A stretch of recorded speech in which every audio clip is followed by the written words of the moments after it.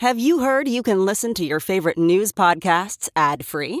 Good news! With Amazon Music, you have access to the largest catalog of ad-free top podcasts included with your Prime membership. To start listening, download the Amazon Music app for free or go to amazon.com/ad-free news podcasts. That's amazon.com/ad-free news podcasts to catch up on the latest episodes without the ads.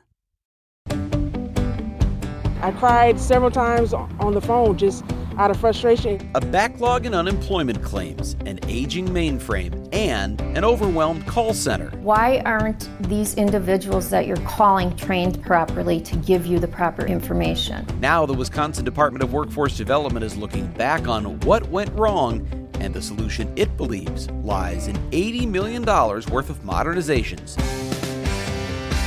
Plus, I feel I've got too much on the line to sell to an underage person. A legal gap putting Wisconsin out of step with the rest of the country when it comes to tobacco. We don't have an enforcement mechanism to hold them accountable. What law enforcement wants politicians to do about it. And of course, the Milwaukee Bucks are NBA champions for the first time in 50 years.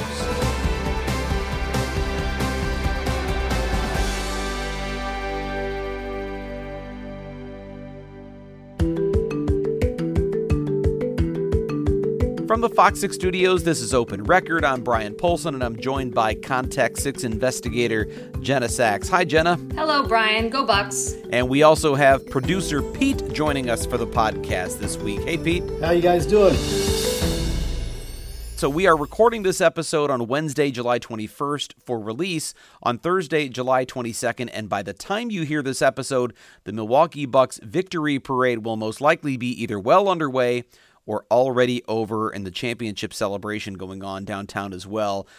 Jenna, what a week it has been for the city of Milwaukee. It has been so exciting to watch, and I think the series was really interesting and entertaining. The final game, was really close. The whole time, Giannis had such a good game, and I was just so excited, even watching at home on my couch in my pajamas, watching that camera pan over the big crowd in the Deer District. It just made me really proud that we had such a turnout downtown and such great fans who wanted to go and be close to it. You were one of them, right, Brian? You were downtown? Yeah, I spent actually the afternoon down there, and then I ended up, a friend of mine, I don't have connections like this, but I had a friend who apparently had connections and had a reserved table at a place called Loaded Slate, which is connected to the Deer District. So we got to be inside for the game itself, but I spent several hours in the Deer District just milling about because it was such a spectacular gathering, and the whole vibe of what was going on around Fiserv, the Deer District, and then the parking lots north and south of Fiserv, which they set up stages and more big screens. It was such a large area that early in the afternoon, I remember thinking, they've made it so big now it won't have that same compact feel, but instead even those spaces filled up, and it was just gigantic. It was, if you've seen any of the aerial shots, and I'm sure you have some of the really high up ones, it's just this sort of sea of humanity. But to think that was happening in our so-called terrible city of Milwaukee, this little place, it really, I guess Milwaukee really showed the world.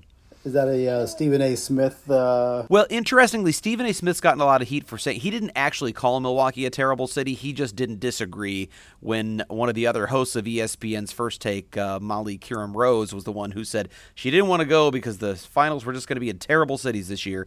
And then he said he wanted nothing to do with coming here either. But yeah, so he's had to eat those words, I think, a little bit because the weather was fantastic. And that was his big complaint. He said it would be too cold. It was spectacular on Tuesday night. It's July. That makes absolutely no sense. Did you watch it with your sons, Pete? I did. They were very excited. They were a little upset that Daddy could not afford a ticket to this game at whatever thousands of dollars it was. They need to mow a few more lawns to get one of those tickets. Exactly. We did go to a game right at the tail end of all the big restrictions when we were separated. They had 3 or 4 rows between each family. That was probably in mid-May, early May. And they were very excited. So I did tell them, I said, you guys got to see a championship team in person. When you get to be an old man, you will get to tell your kids that you actually saw that team play. So they kind of felt that, that's a dad's compromise, right?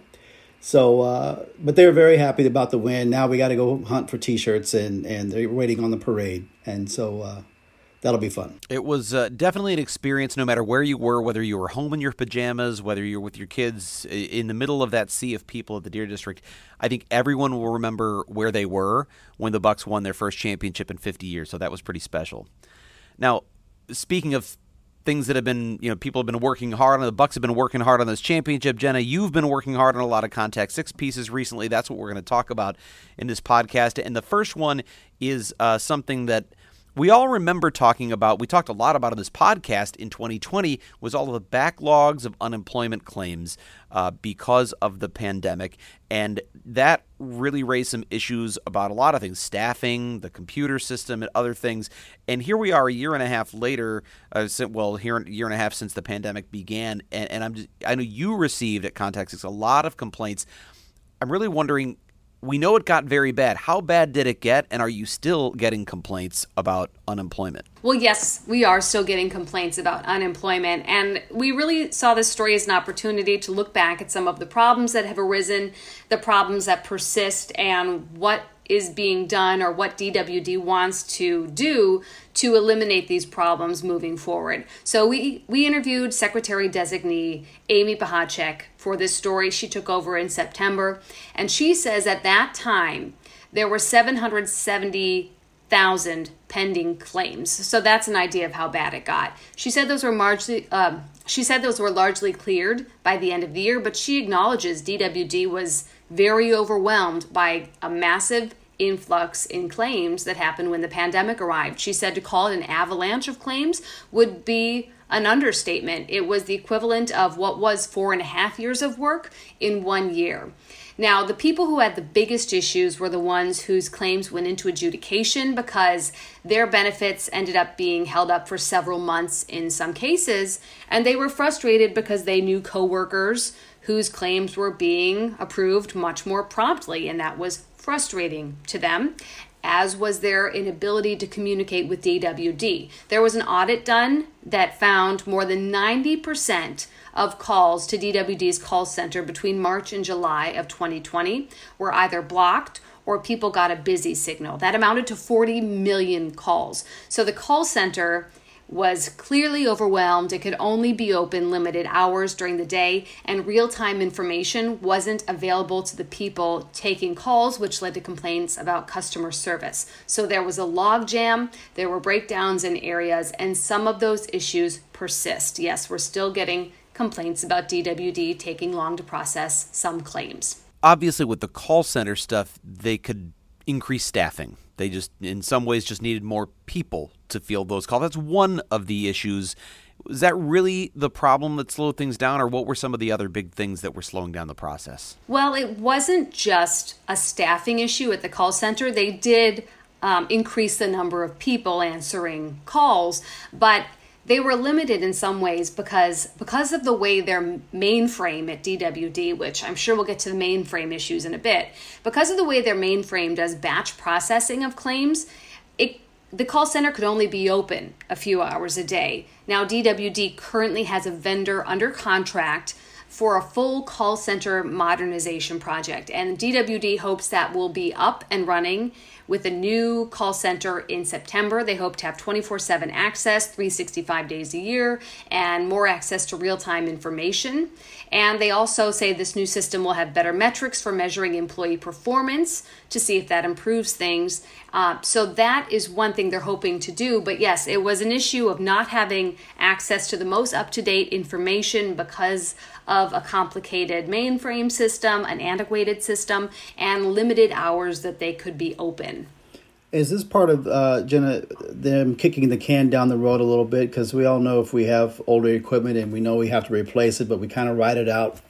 I'm thinking of, like, I did the same thing with my tires last year on my car, right before the season changed. So is that a little bit about what's going on here with the mainframe? I think you could say that. So it turns out what we learned from this happening is that DWD is administering claims on a 50-year-old mainframe, and it basically looks like it's out of the 1970s, 1980s. It's the black screen with the green blinking cursor, and it's not necessarily bad because it's old. It doesn't mean that it doesn't work, but they did an online demonstration showing that the use of that program is slow and cumbersome. It involves opening and closing several screens, inputting information multiple times, navigating several screens to process one claim. So they're saying that process is cumbersome and it just slows things down. So what they've done is they put out an RFP, which is a request for proposal, basically saying they're seeking bids to do a full-scale modernization to completely transform their UI system and their mainframe. But this is something that could take years, and they will need to secure the money for that. You know, you're talking about this being a 50-year-old computer system, and it struck me because of the Bucks winning their first championship in 50 years. We look back at 1971 and think of like just what the game of basketball looked like in 1971, and the fact that there wasn't a three-point line in 1971. A lot has changed in the game of basketball, in the way we consume it, the way we see it, the way we track it, the apps on our phones. A lot has changed with computers, and I'm sure in mainframes, it seems like that there's no way that couldn't be in some way or another holding back this system. That's the argument they're making. They want to bring someone in to assess their entire system, how they process claims, and to point out their biggest pain points so that they can make sure they don't have an issue like this again, and so they can fix some of the issues that are still persisting.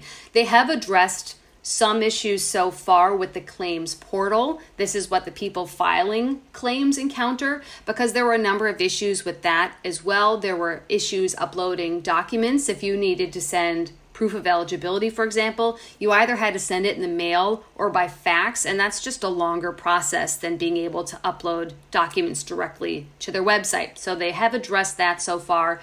But another issue they had with the portal was there was no way to message DWD directly or securely by text or email. And they have given the claims system portal a facelift so that you can now do that. And another big problem they had and they have worked on is the application itself. It was long, it was confusing and cumbersome, and it led to people seeing all this text and all this legal jargon and accidentally entering the wrong information because they were confused, which led to things going to adjudicators and just taking more time. So they hired a vendor to rewrite the application, remove a lot of that jargon, that confusing language, and now they believe their application is easier to understand. But if your claim goes to an adjudicator now, it's still going to take at least 2 weeks to get to an adjudicator, and they say they're trying to do things as efficiently as possible from then on, but that's where things are still continuing to lead to complaints to us, at least, with slow claims processing.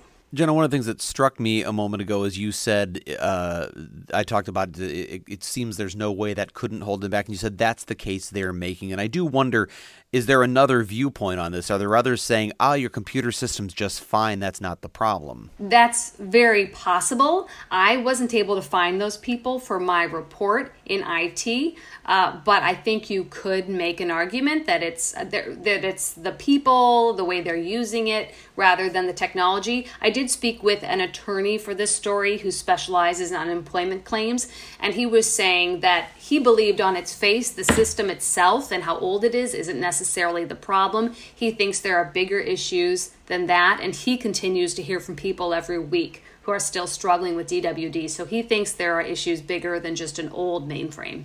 If they do upgrade it, I imagine cost is obviously a factor. How much would this cost, and where's that money going to come from?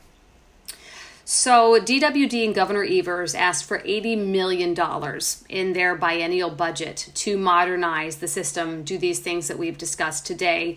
The governor held a special session in February where they addressed the reasons for that, and that money was removed from the budget. So it's not coming from the state. So Amy Pachacek says they're looking at federal sources for that money now. When I asked her if they're going to be able to find that money, she said she's confident they will. And she believes they can find that funding from the federal government. She specifically mentioned the American Rescue Plan Act, saying that is going to be providing money to all the states. So we'll have to wait and see if her confidence is rewarded, if we are able to get that money to make these modernizations, because it is not coming in the state's biennial budget. Do you know, and this may be putting on the spot, how Wisconsin ranks with other states with this same problem? I mean, is it dire enough in Wisconsin where they know they would get the money, or is it too early to tell?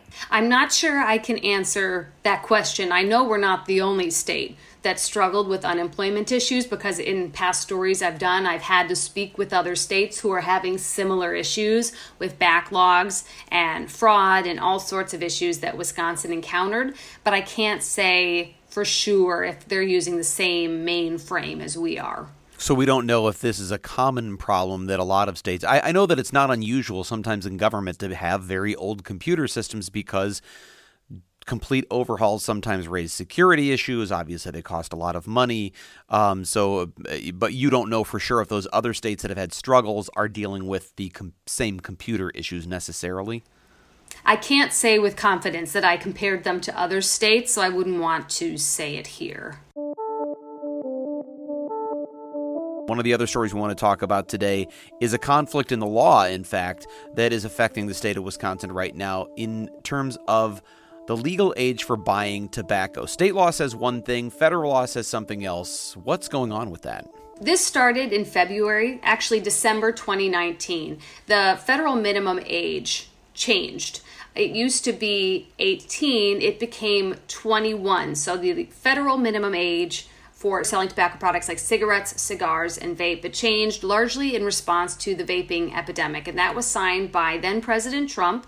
It was actually a surprise at the time to a lot of people who sell these products, because it was added into the budget. They knew that this had been in discussion for some time to raise the federal minimum age from 18 to 21, but they didn't know that it was imminent, and it took people who sell tobacco by surprise, but it also took law enforcement by surprise, because local police uphold state laws, not federal ones, and the state's legal age here in Wisconsin for buying tobacco has not changed. Our written law still says that the legal age of purchase is 18 for tobacco in Wisconsin. It doesn't mean that it's legal in our state. It just means that there's no enforcement mechanism to hold these stores accountable if they sell to someone under the age of 21, at least as far as local law enforcement goes. There's a conflict in the law.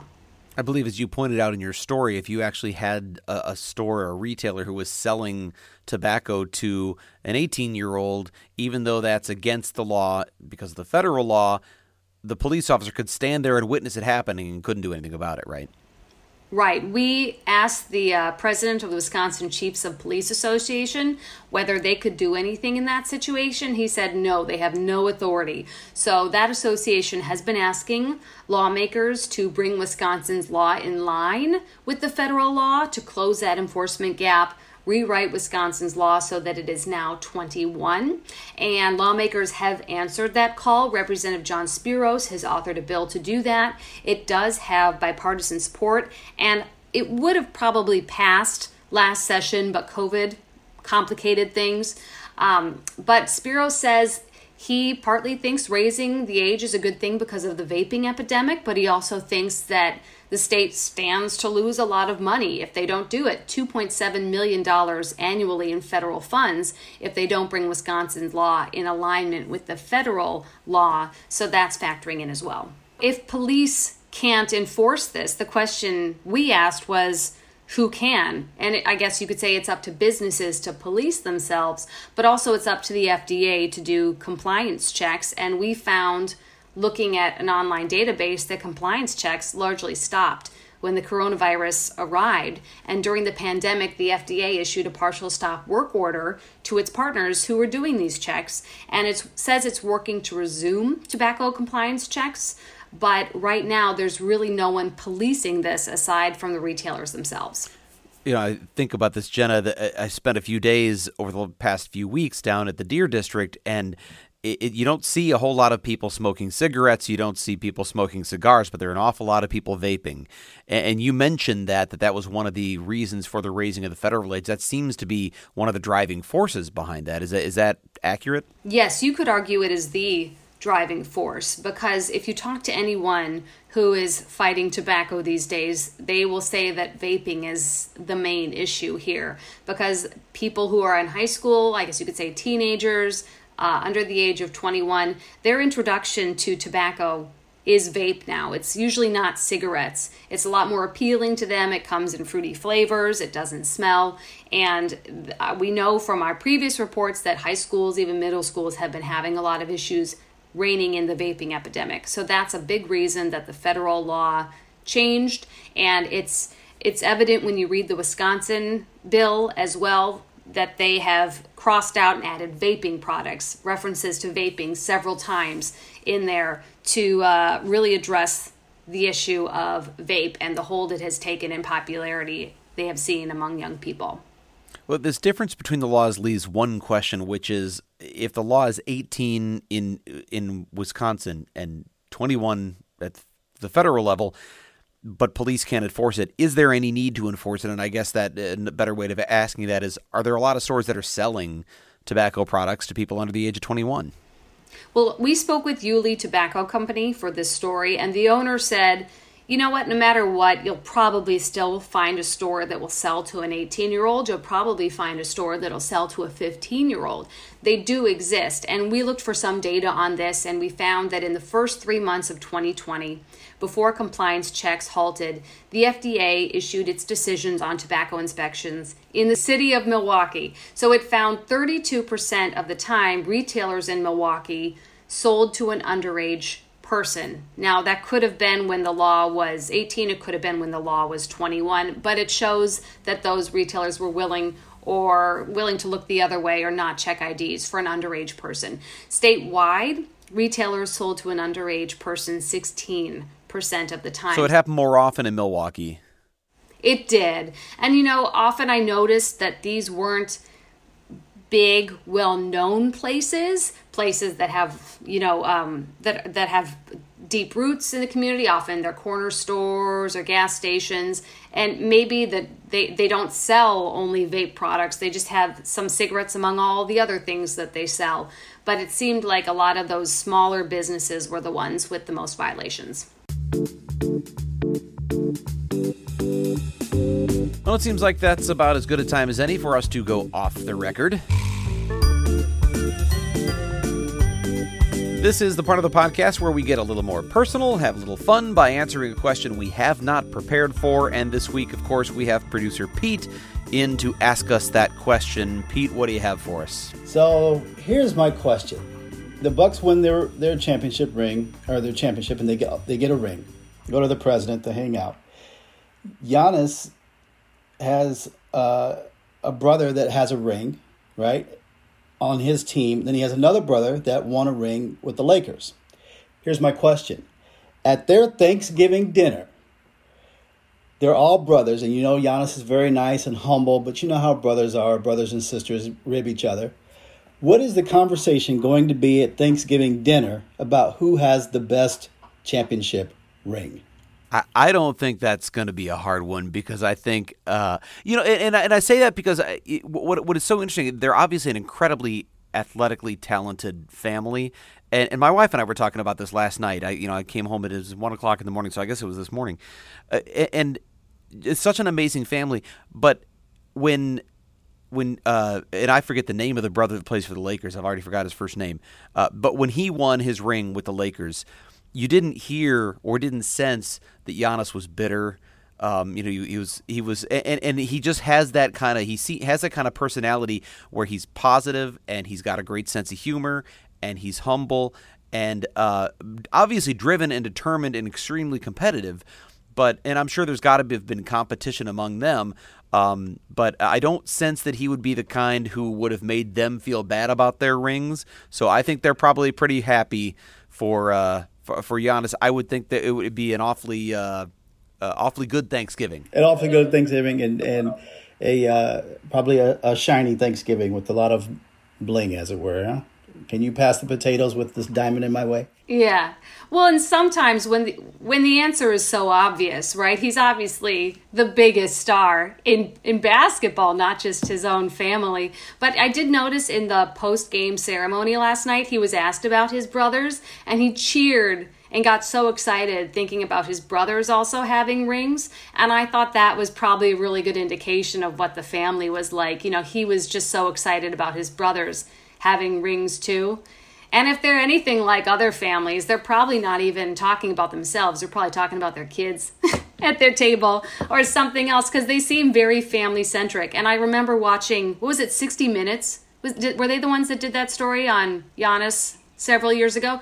And that was a lot of people's introduction to him. And he was talking about how he lived with his mother and he lived with his brother and his girlfriend in the same place. So they're obviously a really strong unit. I think they lived in a 2-bedroom apartment. Yeah, it wasn't enough space there for all of them, especially as big as he is. Yeah, I remember watching that. And I think that's amazing to some people that, you know, he was this huge star, but he was still, you know, willing to live that close with his family. So you have to get along and value each other so much in that situation. Although I have to admit though, I mean, I remember when I was growing up just playing street basketball. We had a basketball hoop that came up right to the street outside our house, and street basketball with the kids.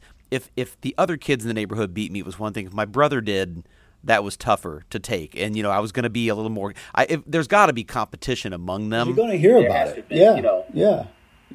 Imagine being, and I don't know all their names. I'm sure a lot of people who are such fans of his, they know all the names of the Antetokounmpo kids. But imagine being like the 5th best athlete out of those 5. Like, you're like, I am nowhere close to, the MVP, but you're probably still a really good athlete.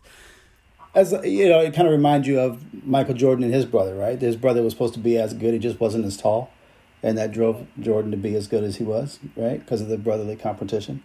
So, they probably have a little bit of that, I'm sure. What really struck me was reading or watching an old video of his when he was still in playing in a Greek league, and there was an interview with him that's been going around social media here in the last week or so, where Giannis is asked a little bit about his game and so on, and he talks about how he started playing basketball in 2008.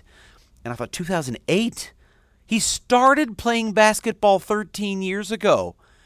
And I had actually put out a comment on social media of my own saying that if you really think about it, that was the year Aaron Rodgers took over the starting job as the quarterback of the Green Bay Packers. Giannis was just starting basketball, and he is now someone with the resume that he has, and on top of that, a championship. It's pretty incredible to think of how quickly he's risen. When you bring that up, the nuances of the game that you look at a Kobe whose dad played professional basketball, so he had some of the nuances down that would take years to learn, right?